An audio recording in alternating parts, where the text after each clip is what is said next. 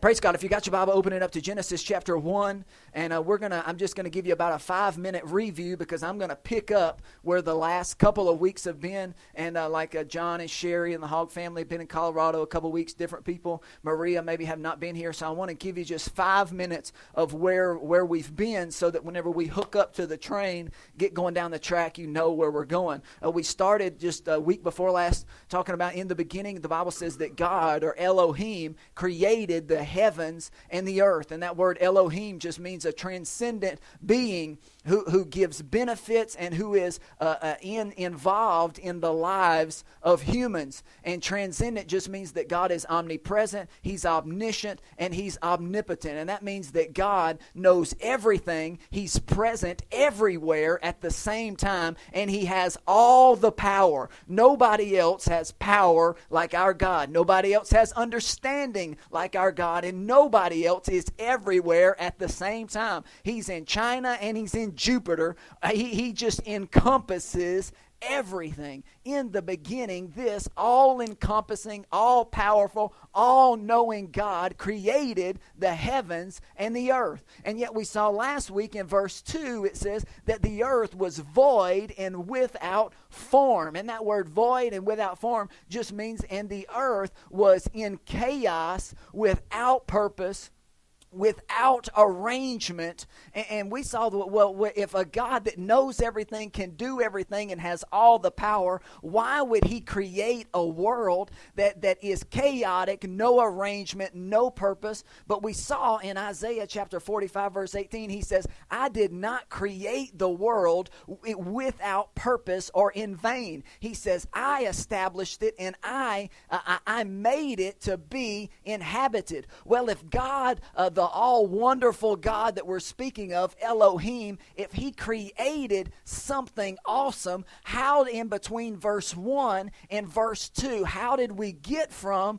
a world that God created and established as good, all the way in verse 2, it says that it was not good, that it was without form and chaotic and without arrangement? There must have been some event that happened in between verse 1 and verse 2. And Luke chapter 17, Jesus said, I saw the devil, Lucifer, fall from heaven like lightning. Boom! And he was put at the earth. He was put here. So could that be the event that took a good world and made it a bad world? Well, last week we just started looking at the devil, who he was, where he came from, what his purpose is, because he has a right to be here. Adam gave him that right. So we have to deal with the devil. We saw who he was and all these things about the devil. Thank God we've moved on beyond the devil. So we looked at Elohim, who God is, and how awesome and wonderful and powerful and amazing He is. And last week we looked at the devil and how he's not all-knowing, he's not all-powerful, and he's not all-present. He is not Elohim. There's only one Elohim, and Elohim created the devil and banished the devil. And we ended last week seeing where it says in Revelations that a giant angel is going to take the dragon and chain him for 1,000 years in a bottomless pit. Everybody say amen to that.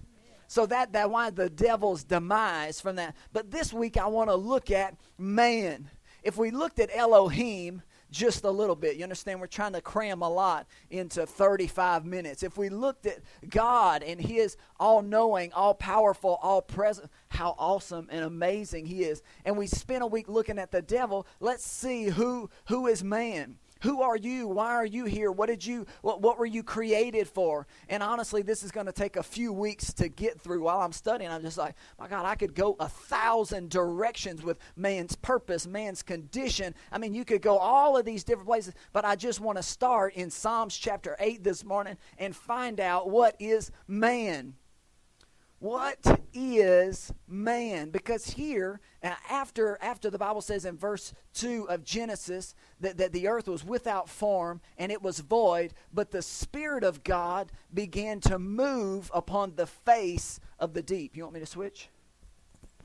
The Spirit of God, in verse 2 it says, the Spirit of God began to move on the face of the deep. What does that mean? Well, apparently the God Elohim created everything, and it was good, and it was perfect. And then the devil somehow messed all of this stuff up, but God went into action. God has a plan. How many of y'all know God has a plan? God has a plan, and immediately, all of a sudden, God, he gets tired of the devil, or he gets tired of the fact that his creation is no longer wonderful. And the Spirit of God, the Bible says, begins to move upon the face of the deep. And then suddenly, God says, light be, boom, and light, the Bible says light appears, and he says he called the morning, or the light morning, and he called the darkness evening. So all of a sudden the Spirit of God begins to move in the middle of chaos, purposelessness, that's not a real word, immediately God begins to move. The Spirit of God begins to move. And then the Word of God. Well, we know that whenever God said, light be, he didn't. That's not when he created the sun. He didn't create the sun until day 4. But so what was the light? Well, the light of God's Word. All of a sudden, just the moving of the Spirit of God is moving upon chaosness and purposes. And the light of his Word just says, light be. The Bible says that in heaven there is no darkness or shadow of turning, that it gets its light from God. And the light of God's Word just bam right into that situation. And I don't know, in all of us, I'm sure we had purposeless, chaotic lives where things didn't seem to be going, but all of a sudden the Spirit of God would begin to move upon you and upon your heart. And maybe you started coming to a church, or somebody gave you a tract, or somebody witnessed to you, or gave you a book, or gave you a CD, or whatever they did, but the Spirit of God begins to move upon you, and then the light of God's Word, the gospel of God, just light be, and bam, all of a sudden your heart just opens up, and things that were chaotic and didn't have purpose and that were messed up, the light of God's Word comes in and just blows you wide open to Him. And then God begins to orchestrate and to fix and bring in order different facets of creation. And He does the same things with us. He finds purposeless, chaotic people that have been messed up by the devil. He hits them with the light of God's Word. And then He begins rearranging and fixing and bringing in order things that were destroyed. And here in Genesis chapter 1, we see that light be, bam. And all of a sudden He starts, and He takes 6 days. And of course we think of a day as 24 hours, but the Bible says that a day to God is as 1,000 years. So could it have taken 6,000 years to create the earth? I don't know. Who knows? It may have taken 60,000 or 6 million years. We know the day as being 24 hours. I'm saying that He lives in a limitless, timeless universe. It may have taken way more than 24 times 6 to create our planet. We don't know how long it took Him, but He begins to rearrange and fix and bring order, and then He creates a God-man to keep and sustain that order. He creates a God-man, and He calls him Adam, and He says, I'm putting you on the planet to maintain that restored order and purpose that I've ordained for this planet. And now we start to see man. Psalms chapter 8. How many of y'all listening fast? Because I'm talking real fast. Praise God. Psalms chapter 8.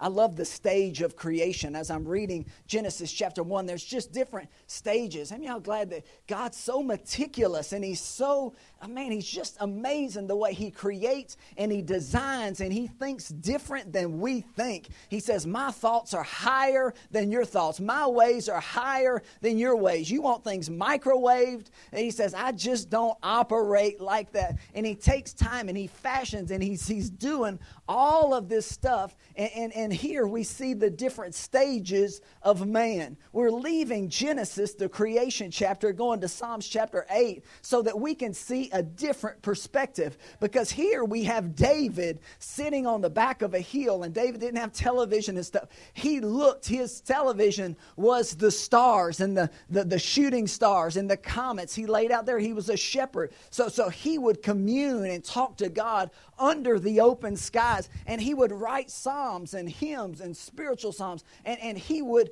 converse with God. And many times he's writing his own words, and yet he's really speaking of other individuals. And here David is speaking from his own self, but it's also he's speaking from an angel's perspective. I want you to just see that this morning in verse 1 of chapter 8.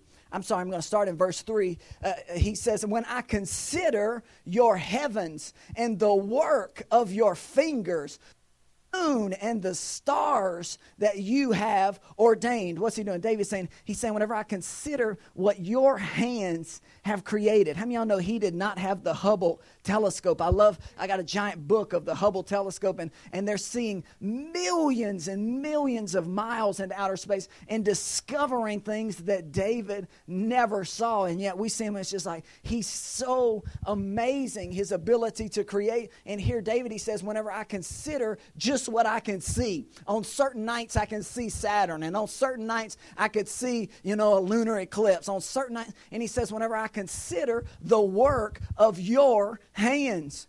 He has a question, and it's the same question I believe that angels have. He says, what is man? And that's the question that I want to go over this morning, is what is man? Considering everything that you've created, what is man? And that word man there means sinful, weak, and mortal. Actually put it there in your bulletin there. It's the word Enosh.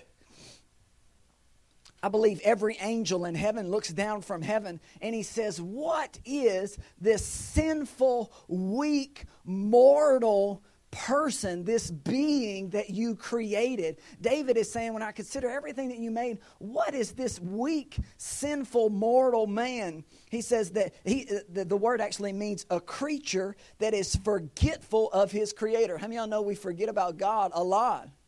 It's just it's part of life. You're going through life, you get busy. And we're sinful and we're mortal and we make mistakes and we have shortcomings and we say things that we shouldn't say, and we want to punch people right in the nose, and we have a lot of things about us that are sinful, and we're mortal. We're created to die. Our bodies, they die. Our spirit, of course, never dies. And yet they're asking, they said, what is this creation that's forgetful of its creator and his duty to him? So he asks, he says, what is man that thou art mindful of him, and the Son of Man that thou visitest him? For you have made him a little lower than Elohim is that word. Now, we've already gone over what Elohim means. He's an omniscient, omnipotent, all-knowing, creative being. And here, David, and I believe every angel, is saying, why are you so interested in this sinful, weak, mortal creation that you've made? Why are you so interested? And you've made him a little lower than yourself. You've created him a little bit under your own self. And stage one, or step one, I want you to see, or the thing that he's so interested in, is he said that he says, why are you mindful of this creation?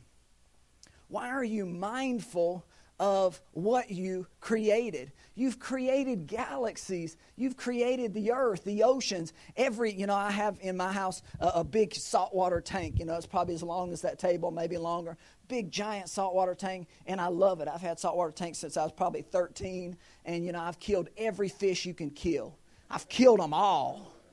There's not a fish that you can buy that I have not flushed down the toilet, and some of them with tears, because that was like a $100 fish. And when you're like 15, you buy a $100 fish, and you flush, and you're like, oh my God, I can't believe you're oh my God, my clown trigger is dead. I've killed them all. I've killed every shrimp. I've killed all of them. And yet every one of them I buy, and I'm fascinated to look at and to watch and just see things that you never see walking around on earth. You got these things that are in the ocean that he's created. And David says, listen, you've created everything, and yet this man that you've created, you're mindful of him. What is it about this? Why can't you just wipe them out and start over discover what is it about this man that you're so mindful of. And we've looked at before, talking about mindful, that the Bible says that God thinks about you more than all of the sands of the sea. And God knows all the hairs that are on your head. But one thing the Lord spoke to me, He says, it's not just how much I think about my creation, it's that I created everything with them in mind.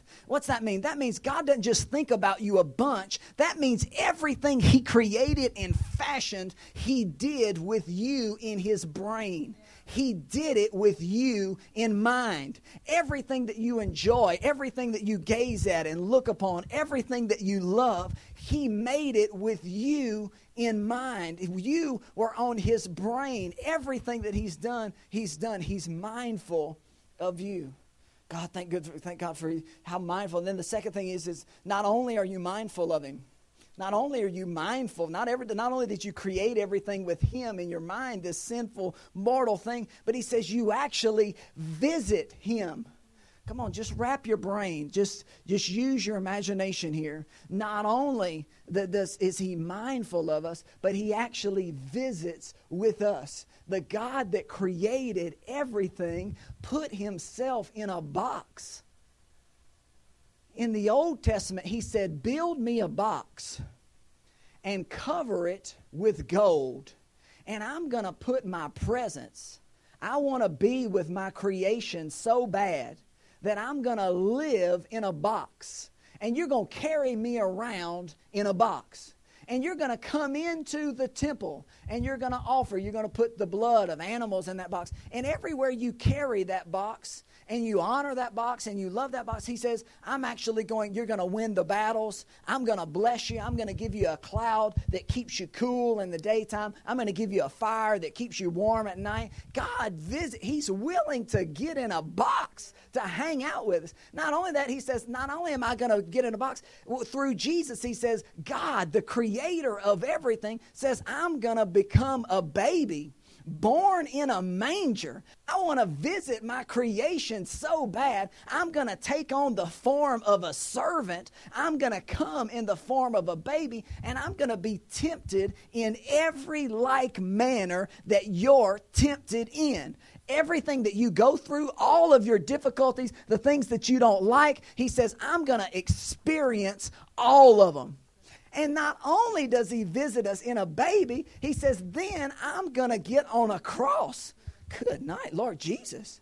Can't you imagine every angel in heaven saying, why are you so consumed with this person you made out of dirt? Why are you so mindful of this individual that you created everything with him in mind, and now you're willing to get in a box? You're willing to die on the cross, come as a baby? What is man that you're so mindful of him? Listen, we're going somewhere with this morning because I want you to walk out knowing you're not regular.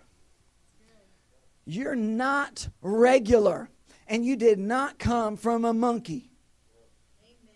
You just didn't. He's not mindful of the monkeys. He's mindful of you. And He's willing to go to extreme lengths to visit you. God, He wants to visit you. What's the next thing He says that He does? My scripture there, Exodus 33, chapter 11. We'll look at it. Or you put it up on the screen, Mandy. God visits us. The Bible says, so the Lord spoke to Moses face to face. The Bible says that God walked with Adam in the cool of the day, as a man speaks to his friend. And Moses would return to the camp, but his servant Joshua, the son of Nun, a young man, would not depart from the tabernacle. What's that mean? God just visits us. He's willing to get face to face with you. Next one. What is man that you're mindful of him, the Son of Man that you visit him? For you've made him a little lower than the angels, or of Elohim is the word there. And he says, and you've crowned him with glory and honor. Come on, you can see the stages here that they're going through. Come on, you think about him, you're willing to visit him, but now you're so mindful of this pile of dirt that you'll actually crown him or make him the crown jewel of all of your creation. And you're going to give him your own glory and your own honor. He says you've put a portion of your own glory, and I do say portion. You've put some of your own. That word glory just means, I'll read it to you. Glory to God. Thank you, Lord Jesus. That word glory, the first word is the word kabod, and it just means heavy or weightiness. It means splendor. All right, put it up there. Splendor, power, wealth, authority, magnificence, fame, dignity, riches, and excellency. What is man that you're mindful of him, that you visit him, and now you're going to give him of some of your own fame. You're going to crown him with some of your own dignity, with some of your own excellency, with some of your own splendor. You're going to make a heaviness about him that whenever you walk into a room, atmospheres change. You may not understand it, but listen, at the zoo, you're the one that's watching the animals. The animals, right? You don't ever go to a zoo and there's a bunch of sharks that are watching a bunch of humans. No, God's given you the honor and the splendor. He made you to have dominion over the beasts of the field, the fowl of the air, everything that creeps. He says God's given you a portion of his glory and his honor, magnificent adornment and splendor in spite of your smallness relative to the vastness of creation. Can't you just see David and every angel? He says, listen, they're such a small part of your creation. They're such a minute part. I mean, you think about how big the earth is and how big all of the solar systems and the galaxies. I mean, man is such a tiny, tiny part of it. And in relative to how small they are, you've given them a portion of your own honor, of your own glory. The next thing he says, and you've given him dominion over everything that you've created. The works of your hand, you've given this sinful, mortal man with a lot of problems. A lot of hang-ups, I talk to some of you guys, and you can tell whenever you talk to you, you don't understand. You just feel like, I'm not very good, or I'm not very intelligent, I'm not very smart, I'm not very talented, I don't have a lot going for me. And there's angels in heaven right now that are saying, my God, he's mindful of you. He visits you. He crowns you. He's made you a little bit lower than his own self, and he's given you dominion over everything that he's created. Now this is the kicker, because here is your part. Because right now everything sounds awesome. I think it sounds awesome. Like, oh my God, this is awesome. Man, it's just all awesome. But here he says, now here's the responsibility part. Because he says, listen, if he's mindful of you, if he visits you, if he does all of this stuff, he's given you dominion. That word dominion there seems like some more awesome. But actually the word dominion there, it means he's given you the responsibility. And this is where the kicker is. Because for a few verses, we're kind of on cloud 9 as to how awesome we all are. And we can walk out of here feeling like, man, I am a Mac Daddy. Let's go with that one. I am amazing. And yet here he says, I've given you the responsibility. What's the responsibility? He says with dominion, he says there's actually responsibility and there's privilege. He says, I'm giving you the privilege to oversee everything that I created. The earth was without form and void. It was a mess. I brought it back into order, and now I've put a God-man on the earth to do all these things, and I'll visit you. I'll walk with you in the cool of the day. I'm mindful. Everything I created with you in mind. He told Adam, he said, Adam, the gold is by the river of Orpha. He says the best fruit and the best water. He told Adam where all the good stuff was in the garden. Come on, he created it all for us. But he says, now you have a responsibility here. He says, I'm giving you dominion, but I'm giving you responsibility. It's up to you to do what? Well, we got to turn over to Genesis chapter 1. I've got to hurry.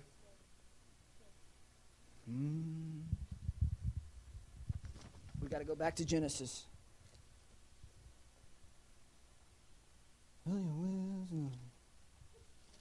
Mookie, mookie, moo. I don't know all the words yet. Thank you. Praise God. You got it up there, Mandy? Put Genesis chapter 1 up there. We're going to start in verse 26. Here's the answer.